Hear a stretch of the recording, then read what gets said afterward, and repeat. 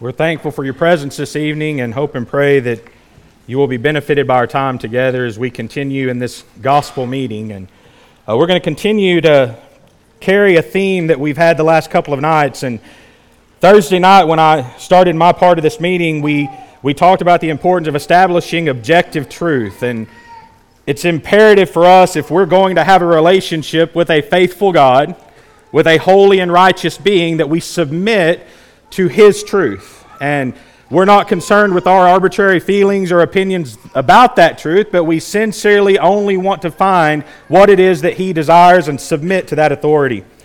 Last night we talked about how when we observe that authority and we're submitting to it, we oftentimes reveal our brokenness. And we see the reproof of the Word of God that is there to convict our hearts and show us that without Him, our righteousnesses are all as filthy rags in His sight. Tonight we're going to continue with this thought and look at another aspect of that as we acknowledge that brokenness and knowing Christ is the only one to heal and to restore. And we're going to look at our response to the wonderful mercy and grace of that Savior. 1 Corinthians chapter 1 and verse 9 says, God is faithful, by whom you were called into the fellowship of His Son, Jesus Christ, our Lord. And I want to take that one verse that we opened with last night, I want to put it into context of what it is Paul is writing to the church at Corinth. Now, if you remember, the first letter that he writes to Corinth is full, really, of a lot of correction, a lot of reproof, and a lot of conviction that ultimately we see play out in the way that they respond to that when Paul writes 2 Corinthians. And he talks about the clearing of themselves and all the things that he was writing to them in 1 Corinthians to correct them of. And that congregation had a number of issues that we would really struggle if those things were going on in our congregations today. But here's the reality, those things do happen. And when those things happen, we have to look at something that's going to be able to guide our decision making so that we can be individuals who pursue holiness. And when you think about what he's writing here in 1 Corinthians, I'm going to start there in verse 4. Paul writes, he says, I thank my God always concerning you for the grace of God which was given to you by Christ Jesus, that you were enriched in everything by Him in all utterance and all knowledge, even as the testimony of Christ was confirmed in you, so that you come short in no gift, eagerly awaiting for the revelation of our Lord Jesus Christ, who will also confirm you to the end, that you may be blameless in the day of our Lord Jesus Christ. Isn't that what we're striving to do? You know, the Word of God in Paul's writing here, he's telling them, I'm telling you this correction that I'm about to preach to you, and the message of Christ and the gospel was given to you so that you could be blameless, so that you could be preserved by the power of that Word and be prepared for the day of judgment that's coming. And oftentimes we don't think about the judgment of God. We just go about living our life and making decisions and making choices, giving no thought that at some point Christ is going to return and we're all going to stand before His judgment seat. You know what I know about His judgment? It's going to be right. It's going to be just, and it's going to be perfect. And if we as His children are living in this world looking for that day, then we ought to strive to understand just how faithful our God has been to us. And tonight I want us to look and examine the way that we respond to God's faithfulness, because we're not faithful because we're wonderful people. We're not faithful because we're wonderful beings. I want to tell you, we're faithful because God has demonstrated His faithfulness to us. How do we even know what love is except for the love of God? And the Bible is very clear that as we look at the attributes or the character and the nature of God, what we begin to see is the desire that He has for His creation. And He wants us to be conformed to the image of His Son. And when we think about Jesus, Jesus said He was the way, the truth, and the life. He said He was the bread of life. He was that water that would quench that thirst for righteousness. And He was the fulfillment of all those things. And He says, I want you to understand that reality, and I want you to pursue that. Now, can we ever perfect that in the flesh? No. I'll tell you, that's discouraging, isn't it? To understand a call that God is calling us to that is such a perfect example of everything that God is, and us knowing full well we can do the best that we can, and we can't get there. You know what that causes a lot of us to do sometimes? It causes us to quit and give up. But tonight, I hope by the end of the study, you understand that perfection is not the goal, but it's the pursuit of the holiness of God that God is desiring to see in our lives as a response to His faithfulness. I want to back up to Romans chapter 1. We talked about a passage out of Romans 1 on Thursday night as we kind of set the stage of talking about objective truth, and we talked about how that truth is being suppressed in our culture. I want you to notice Paul's declaration. And really here in Romans 1:14 through about verse 17, what we're going to see is really Paul's thesis statement. We're really going to see Paul telling them, this is why I'm writing this to you. And he says in verse 14, I'm a debtor both to Greeks and to barbarians, both to the wise and to the unwise. So as much as is in me, with everything that I have, I'm ready to preach the gospel to you who were in Rome also. Then verse 16, for I'm not ashamed of the gospel of Christ, for it, the gospel, is the power of God to salvation. For everyone who believes, for the Jew first and also for the Greek, for in it the righteousness of God is revealed from faith to faith, as it is written, the just shall live by faith. So here Paul declares, this is the purpose of what I'm doing. And he says, I can't help but do this work and preach and proclaim this message to you. And he says, I'm a debtor. I have to proclaim this to who? And he says, to Greeks and to barbarians. And really what he's saying is, I'm going to preach this message to anyone who will hear and who will listen. And he said, here's why. Because that message can save. And what do we do here in the year 2023? Do we preach the same gospel? Do we preach the same message? And you know why we do it? Because it's the power of God to save. And when we talk about salvation, what we're talking about is a holy, righteous, perfect God being able to have a close relationship with sinful, flawed, frail humanity. And apart from the gospel of Jesus Christ, that can't happen. But in it, we can find forgiveness, we can find peace with God, and we can find a faith that can allow us to live. And I think we forget that. Because we look at God sometimes as an evil taskmaster who just wants us to just be obedient children. And He does. But I want you to think about your children. I've got 4 children. 3 of them are pretty great. Thank you. You got the children. They're all great. And I want my children to obey me. I want them to hear my voice and hear the wisdom that my wife has and that she tries to impart. I want them to listen. And I want them to take heed of the warnings and the things that we try to teach them in our home, so to try to save them from some of the heartache and pain that we have suffered from because of our sins. And we're very open with them about that. And I want them to have that confidence that, guess what, they can trust us. And when I walk in the room and they hear my voice, I don't want them cowering in the corner, scared of me. But I want them to hear the voice of a loving Father who wants to see them fulfill the will of God in their life. Our Heavenly Father, just think of that phrase, Heavenly Father. Our Father's tender. Our Father wants to know what's on our heart.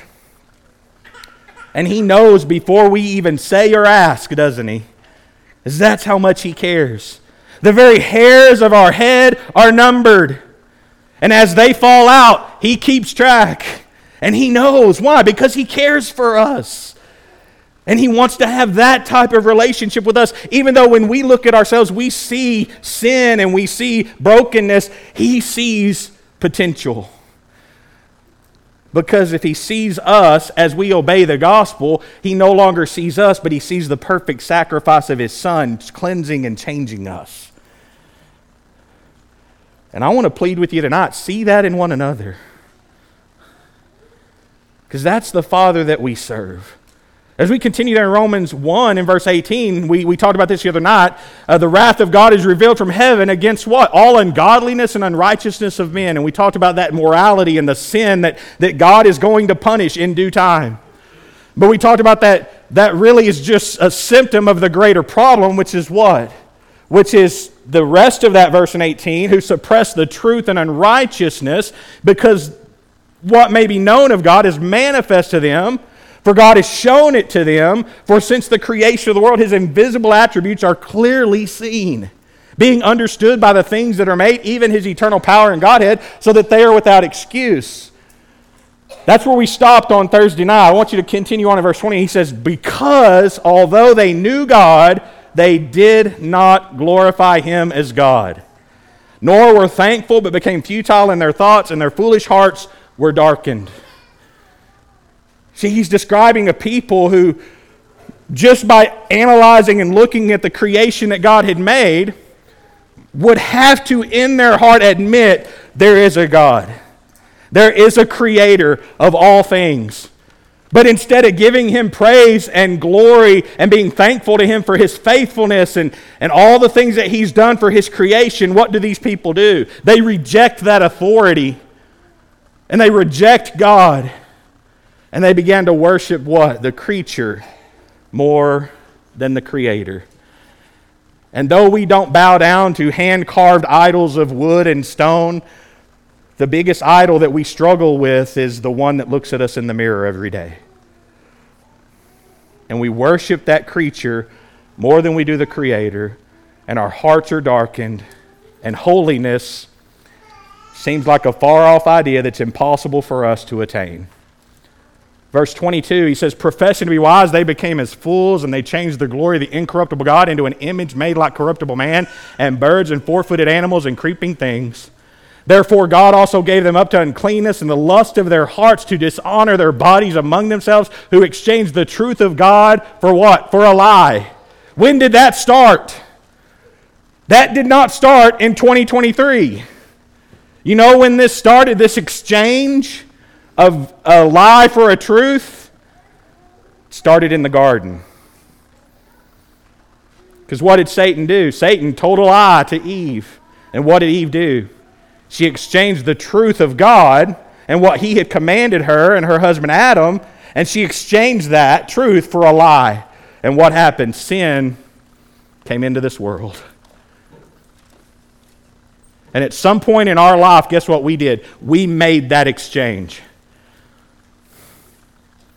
Now, the depth of that depravity may vary, but all of us have to acknowledge we have been in that place where we have exchanged the truth of God for a lie, and we have fallen to sin. But through our brokenness, as we discussed last night, God restores, and when he restores, guess what he desires for us? He says, pursue me. He says, come after me.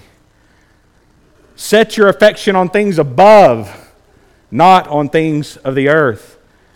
Jesus taught the importance of laying up for ourselves treasures in heaven, where neither moth nor rust doth corrupt, and where thieves do not break through and steal. And we have to have that mindset as we pursue a holy and righteous and perfect God. And there are so many things that Satan has at his disposal to distract us from our pursuit of holiness. Do you know what it means to pursue something? Have you ever pursued something? I was trying to think of a really good illustration of pursuing something. Elizabeth and I went and walked this morning. We sat on the back patio at Van and Diana's, and I said, I need a really good illustration. She said, well, what about hunting? And I said, well, how my ancestors hunted, yes. But the way I hunt, I really don't pursue much. I feed them consistently. I train them to come to a feeder at certain times of the day. And I have cameras that take pictures that I don't even have to go out there and check. It will send me automatically to my phone, so I know, okay, about 5:30 a.m., that 10-point buck's there every morning. So I know I just got to get out there about 30 minutes before. I'll be ready. I said, it's not going to work. I got to thinking, have I ever pursued something in my life? And I thought of one thing for sure. A lot of things that are ungodly, But one thing that I can share with you that was a good pursuit, and that was my wife. I pursued her. You know what I mean by that? When Elizabeth and I started dating, I lived in Dallas, she lived in Houston.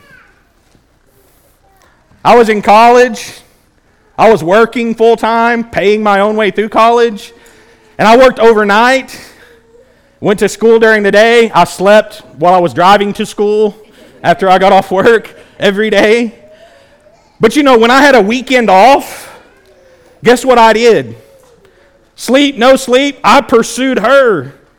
And I got in my car, and guess what? I left Dallas, and I drove to Houston. And I would stay there, and I would pursue her, and we would talk, and we would make plans, and we'd get to know one another and build a relationship. And I'd stay until Sunday night at midnight so I could drive home and get to my 8 o'clock class. And I was willing to do that. Why? Because I wanted her. You see, pursuit means there's something at the end that you want to have. And when God desires or instructs us to pursue holiness, we have to understand holiness has to be an objective that I want to attain.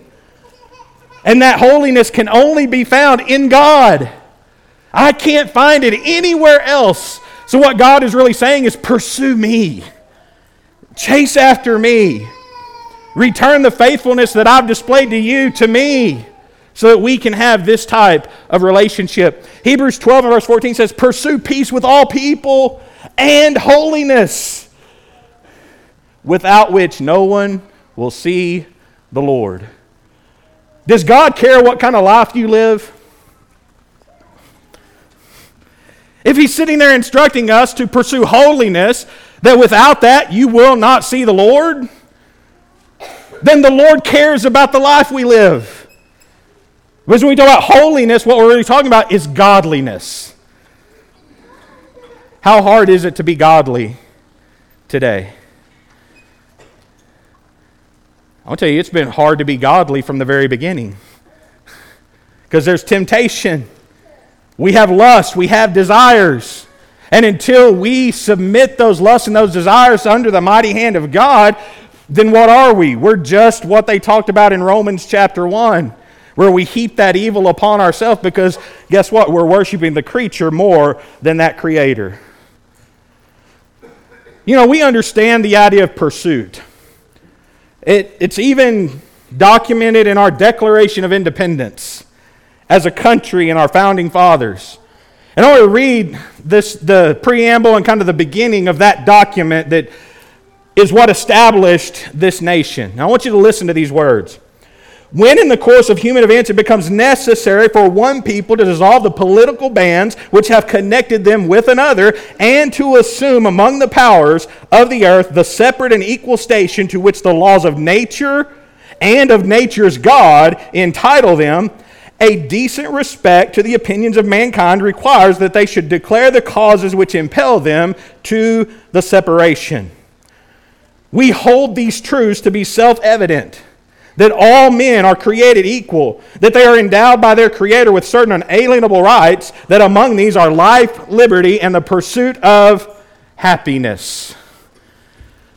The document that founds the nation that we live in states that in this country, every person have the right to pursue what? Life, liberty, and the pursuit of happiness. I preached this one time and I quoted this, and guess what I heard? I heard an amen. Man, that's got to be in the Bible, right? It just sounds good. Life, liberty, and pursuit of happiness. Because we're Americans. Understand something about God tonight. God is not concerned about your happiness. He is concerned about your holiness. Now, does He want us to have joy? Absolutely. Does He want us to look at this life and say it's full of blessings? Absolutely. But that only coincides and is only a priority when our holiness is motivating the happiness that God can give to us. And too often in our culture, we're more concerned with happiness and what makes me feel good than we are about pursuing the holiness and the godliness that God desires for us to have. That's why we see homes devastated. That's why we see selfishness within relationships. That's why we see rebellion and all manner of sin and pridefulness and egos and all those things, because we're only concerned about our happiness. And tonight we need to be reminded of what it is that God desires. You see, we have a certain mindset towards sin as a human being. And that mindset causes us to make excuses for our sin. And sometimes we'll even say, well, this behavior or this practice, yes, it may violate the will of God, but it makes me happy. And God would want me to be happy. So if I'm happy, then I'm good, right? You know what would make my 7-year-old daughter happy? If she could have ice cream and chocolate cake tomorrow morning for breakfast. Guess what we're not going to have for breakfast tomorrow, darling? Well, unless Diana fixes chocolate cake and ice cream. Well, I don't think she's going to do that. Why? Because even though it might make her happy, that's not what's best for her. And as a parent, I know what's best for her. When we look at God, He's not overly concerned about the happiness that we are enjoying here on this earth, because He's preparing us for something greater than this world. So therefore, this argument, well, this behavior makes me happy and God would want me to be happy, if it's sin, it's sin. And the consequences of sin is death every single time. Some people say, well, what's the big deal? It's my life. Do you really think you live in a vacuum? Do you really think your life and your decisions and your choices don't impact other people?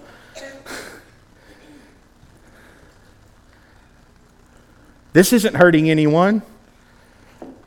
And then this one, well, where does the Bible say I can't? And what we do in our minds with sin is we say, okay, well, I know this is wrong, and there's a line here that I'm not going to cross. But you know what I'm going to do? I'm going to get as close to that line as I can. And as long as I don't cross that imaginary, arbitrary border that I've established for myself, I'm good with God. Here's the problem. We may say that line is here. God has said it's way back there.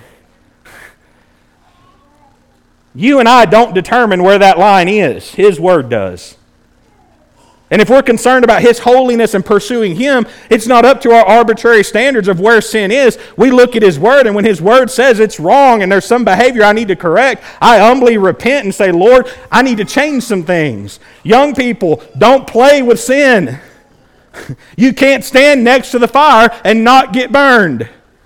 And the closer you get to that line in all manner of sin, when you put yourself in situations where you're going to be tempted, understand the consequences of that behavior.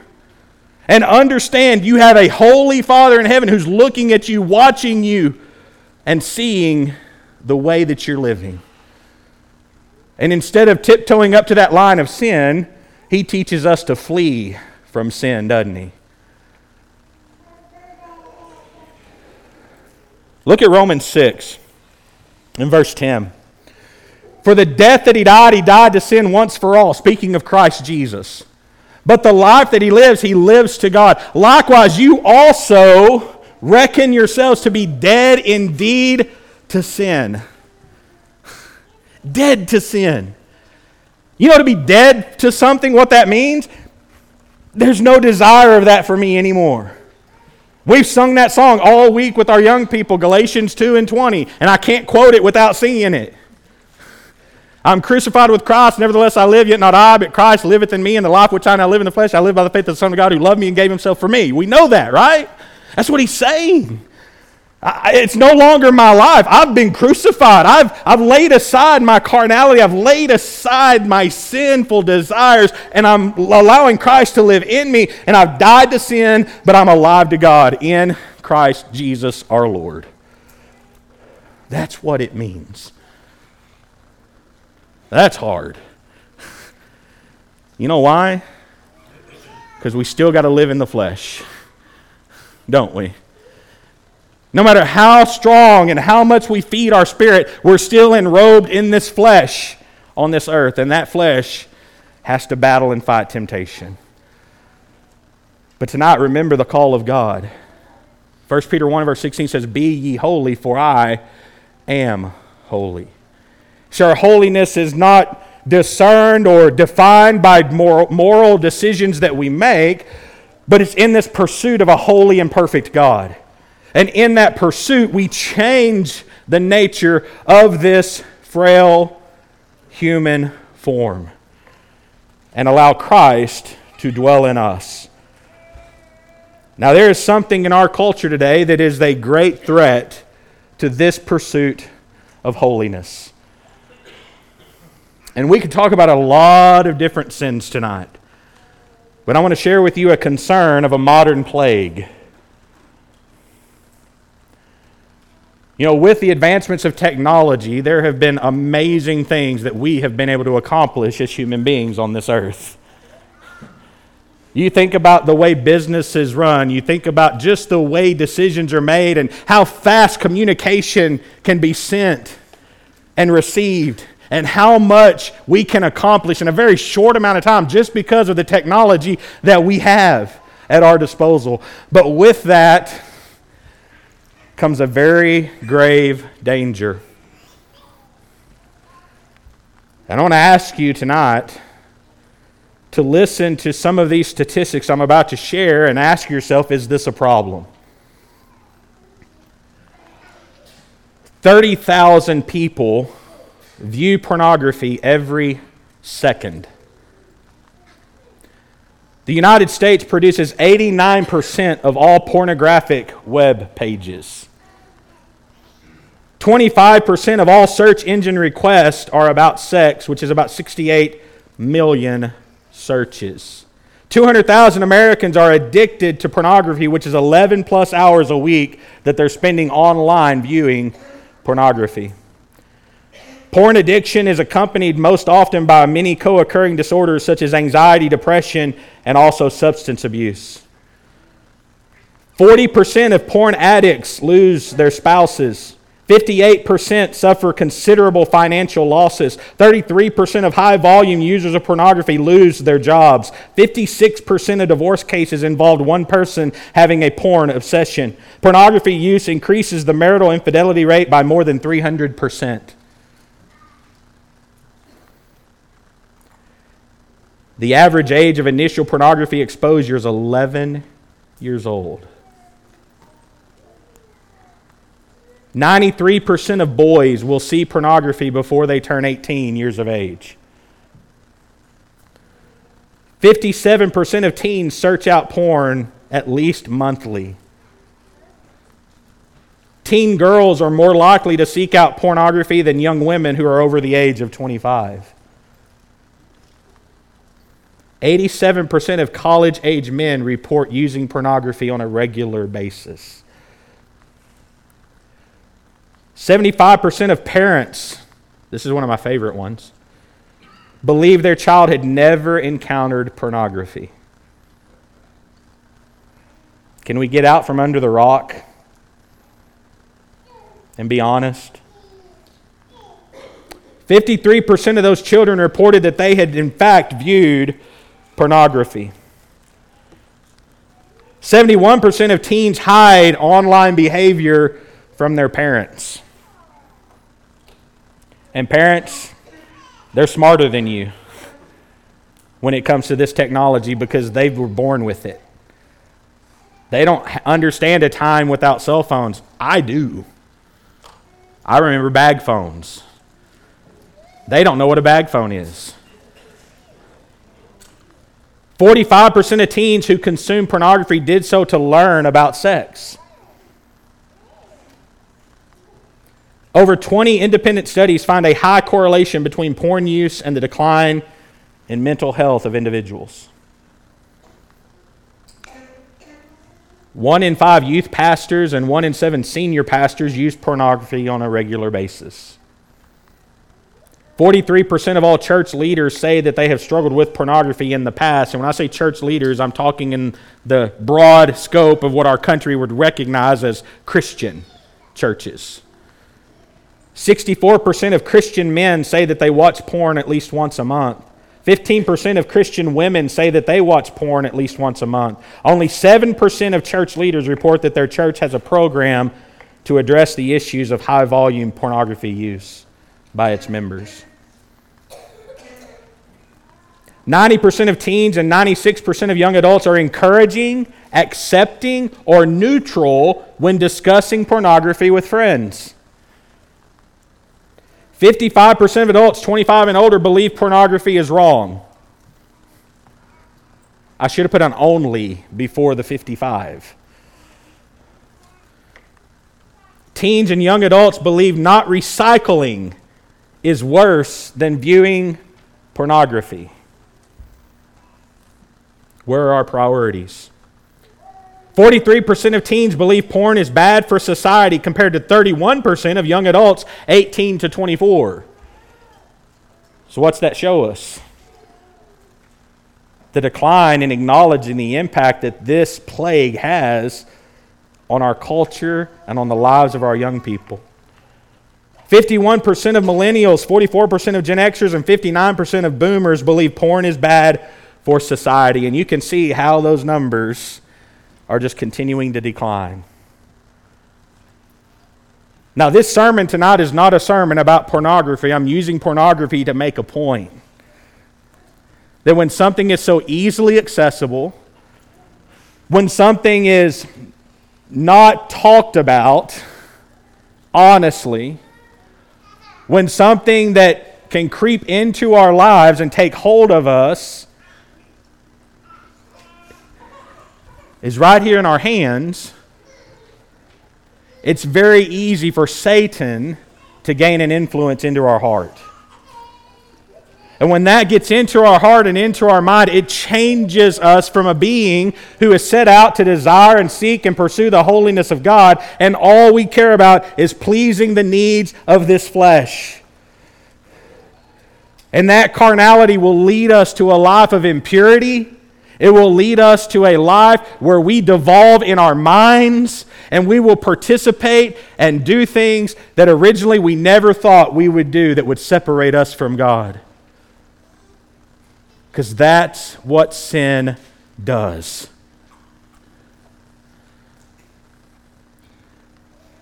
We hear those statistics, we see those numbers, we see our young people struggling with this, but it's not just our young people.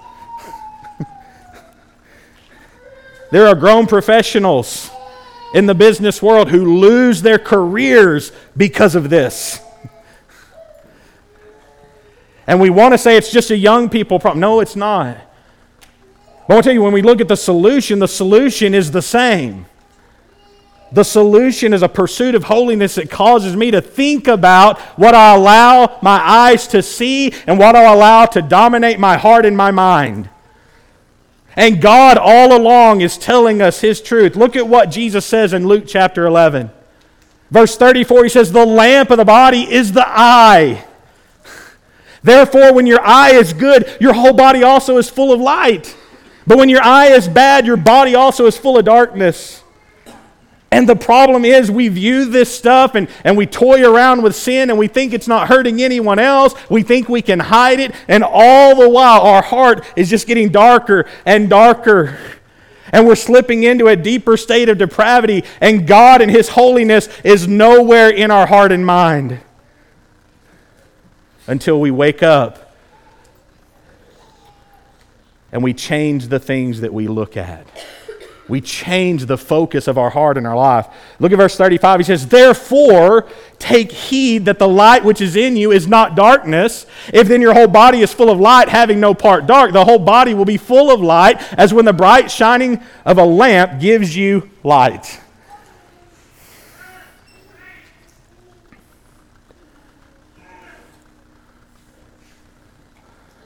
Tonight, if you're struggling with any type of sin, it may be pornography. I want to tell you, it may be just pride and your ego. It may be different types of addictive behaviors. It may be a rebellious spirit. It may be an ungodly attitude in your home. It may be a lack of patience. It may be a lack of forgiveness. It may be just overall rebellion. Whatever it is, the answer to changing that is to look to Jesus.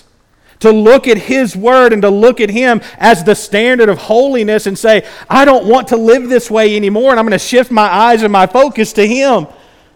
And when we do that, guess what? Our mind is going to clear. And His Word is going to begin to dominate our heart. And Proverbs 4:23 says, keep your heart with all diligence, for out of it spring the issues of life. Focus on the Word of God. And understand you only have one soul. You only have one mind. Guard it. Protect it. Build hedges around it in your life by studying and meditating and knowing the Word of God. Proverbs 4, continuing on, verse 25 through 26, he says, let your eyes look straight ahead and your eyelids look right before you. Ponder the path of your feet. Think. Before you just walk and before you just live, think and ponder and give some consideration of where am I going? What am I doing? What am I allowing into my mind and into my heart? Because that's going to dictate my relationships. And it's going to impact the greatest relationship I have with my God. Verse 27, do not turn to the right or to the left. Remove your foot from evil. And nobody in here tonight would say pornography is not evil. But you know, there are preachers in other churches who are getting up behind pulpits and saying pornography use is okay. And actually that it's healthy. That's Satan. And that is someone who has exchanged the truth for a lie.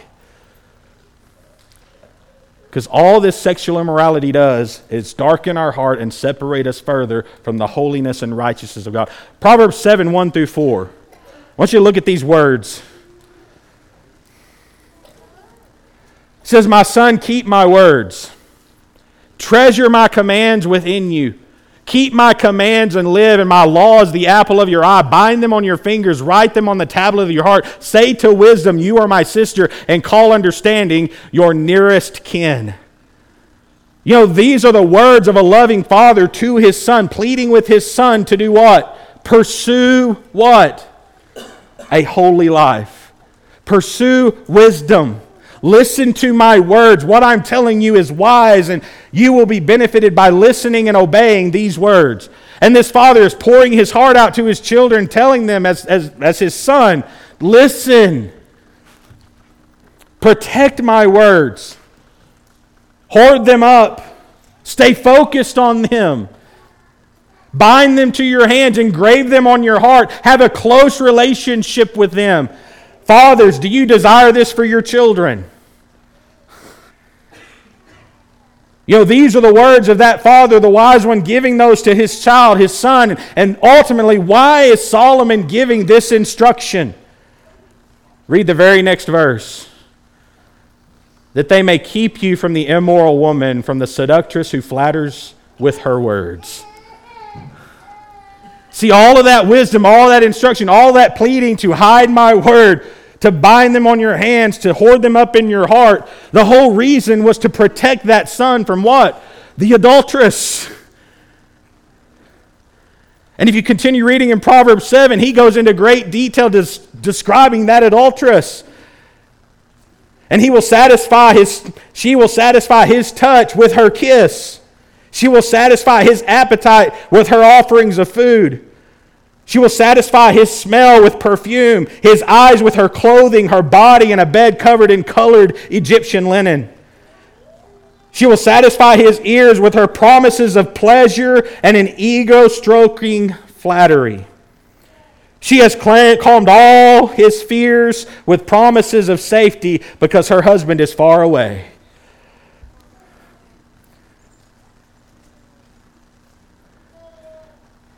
And your seductress may not be a woman who's promising you all these things, but the seductress may be the one that's sitting in your pocket tonight. Or the computer that you will go home to and lay on your lap tonight and begin to search and to look at different things. Because guess what? It'll promise you all of that.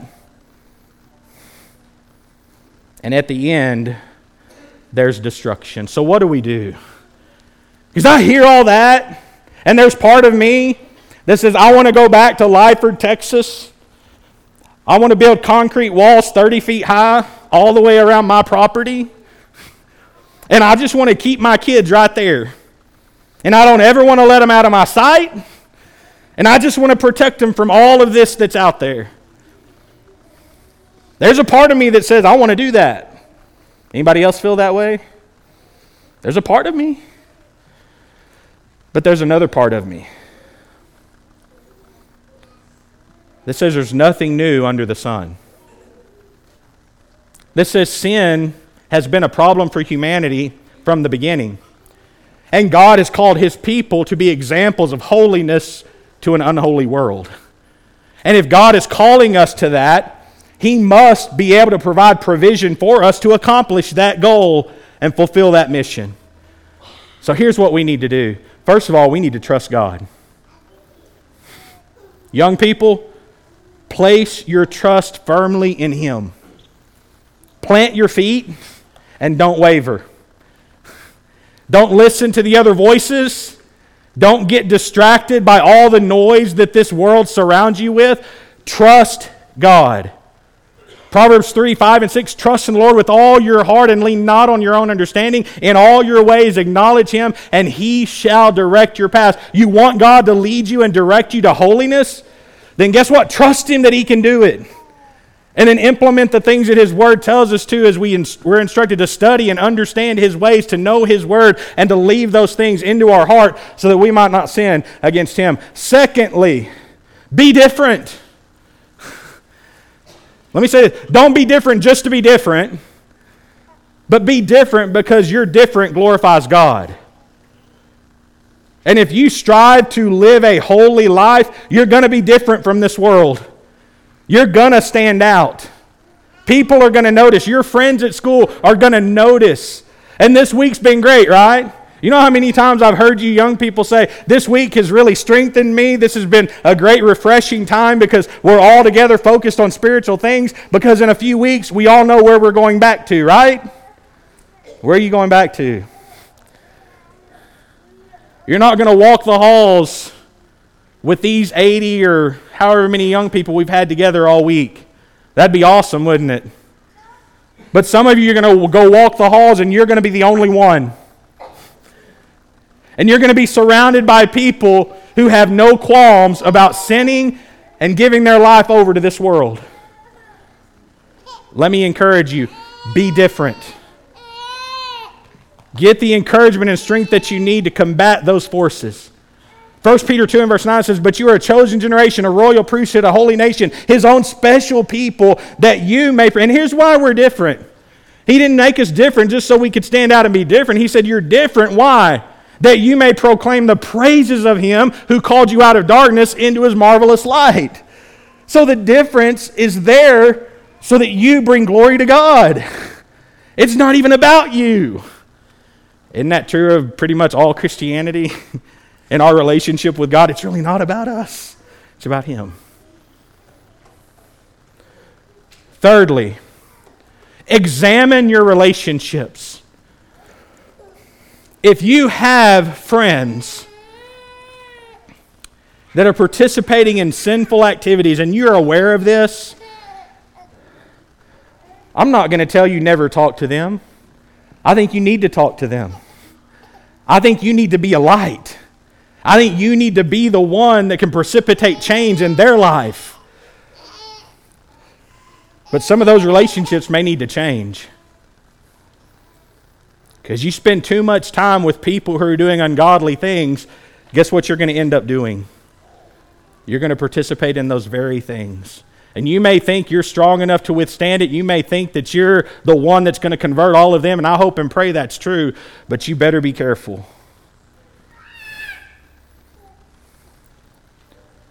Because your soul is too important. And there's no friend worth losing your soul over. I don't care how important you think they are in your life. Instead, you ought to examine your relationships and say, I'm going to surround myself with people who I know are going to help me pursue a holy God. and you be that kind of friend to them. Look at 1 Timothy 5, 1 and 2. Paul giving Timothy this instruction about his relationships within the body. And he says, do not rebuke an older man, but exhort him as a father, younger men as brothers, older women as mothers, younger women as sisters, with all purity.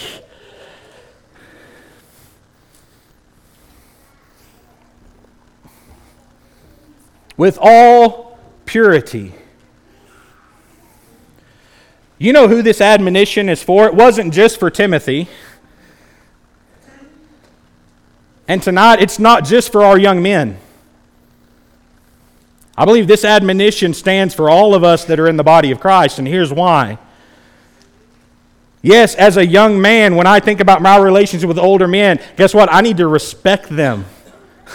I need to learn from their wisdom and their experience. When I look at younger men, I need to look at them as brothers, as a great support system to encourage me and me to encourage them in our walk together. Older women, I need to look at them as mothers who care for us in the faith. And younger women as sisters. But you know why this also applies to our young women? You need to present yourself as one who's desiring to be a sister and nothing more. So that our young men can pursue that relationship on a spiritual level with you as a sister in Christ. But young men, no matter what a young lady does, no matter where the manner or way a young lady dresses, that does not prevent you from upholding your responsibility to God of keeping your heart pure. But young ladies, let's help our brothers out. Let's encourage them to be godly men. Because these young godly men one day will be strong, godly husbands in the kingdom, who will be devoted to their wives and to their children and to their congregations, and we'll see the kingdom of God flourish.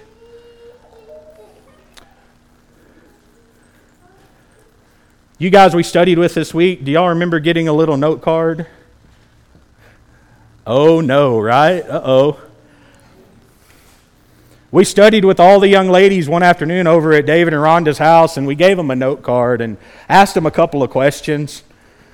Then we sent those note cards, different note cards home with the boys and asked them to answer the same questions. And I want to show you what the survey says. And the question was this, is what do you think the opposite sex is looking for in a future spouse? I want to share with you some of the answers. I think a Christian man wants a good, modest, pure Christian woman who has self-worth enough not to buy into radical feminist thinking. Wow. I think he wants a woman who knows how to make a house a home and knows how to raise kids on the Bible. I think he wants her to be his advisor and accountability and helps him become closer to God. It's pretty good. Here's another one. This is what he thinks she is looking for. One of our young men wrote, someone who is responsible and leads, someone who serves God with his whole heart in whatever capacity he can, someone who prays every day, someone who is honest, humble, hardworking, and someone who has a good sense of humor. Hey, good sense of humor. Laughter's a very good medicine. Here's another one. What he thinks she's looking for.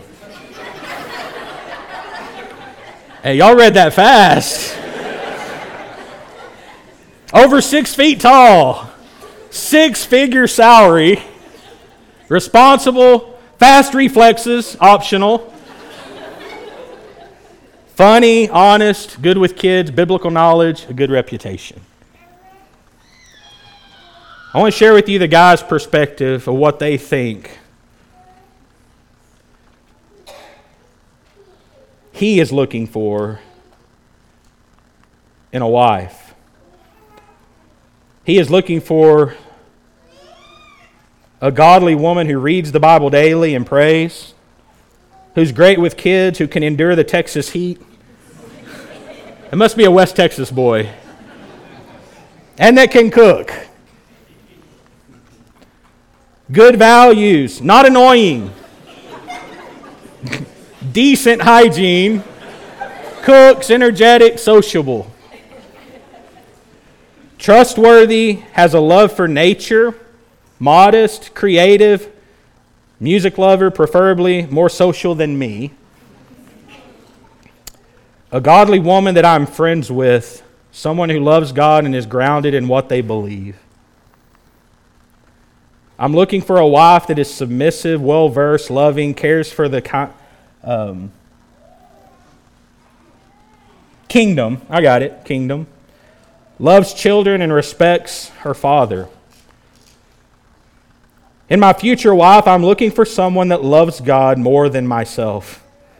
Someone to make me better by influencing me in a way that shows a love for Jesus. Someone who will undoubtedly raise our children as servants to God. You know what this reveals to me about our young men? They know the right answers. They know what to write on a note card, don't they? Reflexes are optional. But they know, right? You know why they know that? Because at some point, either their parents or somebody has had a godly influence on them and instructed them, these are the things you need to seek. And they're willing to write those things down. But young men, how many of you are really pursuing that? Just because you write it on the note card doesn't mean that's what you're pursuing in your heart. What we need is your heart pursuing the very thing that you know to be right and true. All right, girls. What do girls want? Guys, take notes. She's looking for someone who's strong in the faith, someone who is honest, attractive, someone who's always seeking God and His wisdom, someone who respects me and my boundaries, someone who's kind and loves his family, someone who understands the importance of marriage, and someone who helps me be more Christian. She's looking for someone who prioritizes God even over me, who wants to always bring up God in Scripture, someone who can give me godly insight even if it goes against my or their opinion, and a good singer. And we need those. Number one, a good family, hard worker, knowledgeable about the Bible, respectful, kind, growing spiritually, funny, family-oriented, listens well, good to talk to, likes leading songs. Boys, lead songs. Accountability, loves God, reads the Bible regularly. And I love this one, a one-woman man. Somebody's looking for an elder. That's good, young ladies. That's what you need to look for. A man who understands his role as the head of a godly family. Someone who seeks to edify himself and me and our children. An accountability partner. One who values communication and friendship, focused on you alone for a relationship.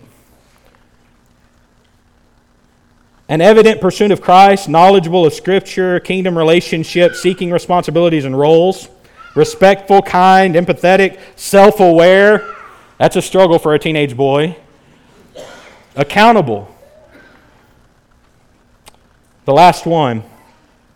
A guy who has completely and wholeheartedly surrendered and committed his life to Jesus and follows Him as his Lord and Savior. That he loves God more than me and loves Him with all his heart, soul, and mind. A gentleman, kind heart, heart of a servant, patient, a provider, a peacemaker, loyal, level-headed, humble, approachable, respectful, protector, father-like qualities, high standards. Young ladies, you know the right answer to put on a note card. But how many of you are really honestly pursuing that kind of young man?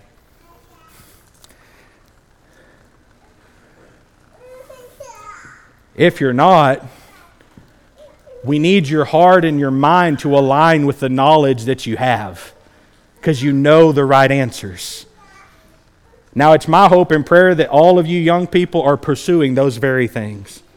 Because if you'll pursue those things, guess what you're going to find? You're going to find them. And tonight I want you to understand it's not about finding the right person, it's about you being the right person. Because when you're the right kind of person, guess who's going to be in your life? You're going to attract people who are, guess what, similar in mindset and goals and vision and purpose and meaning. And you're going to be able to share a lot of things in the kingdom of God together. There's not one single person that's out here walking the earth who you just hopefully come across one day and that's your one true love. Because what we want to see are many, many young men living up to this standard and many, many young ladies living up to this standard who are able to find a partner in one another who will help each other get to heaven. That's a pursuit of holiness. Now, parents, you better be doing everything in your power to promote these kind of relationships.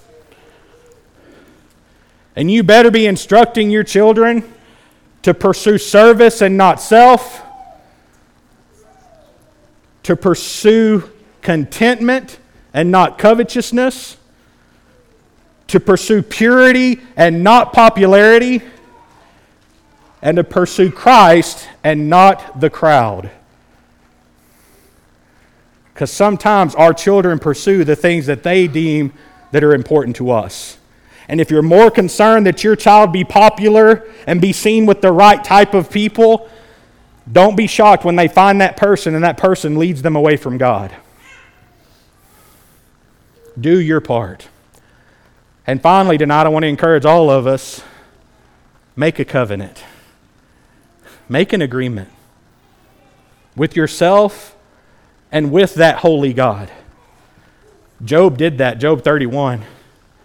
Notice what he says about his covenant. He says, I have made a covenant with my eyes. Why then should I look upon a young woman? For what is the allotment of God from above and the inheritance of the Almighty from on high? Is it not destruction for the wicked and disaster for the workers of iniquity? Does he not see my ways and count all my steps?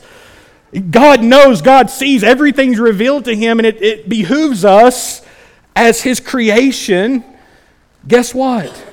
To make a covenant agreement with ourselves that I'm not going to put evil things in front of my eyes.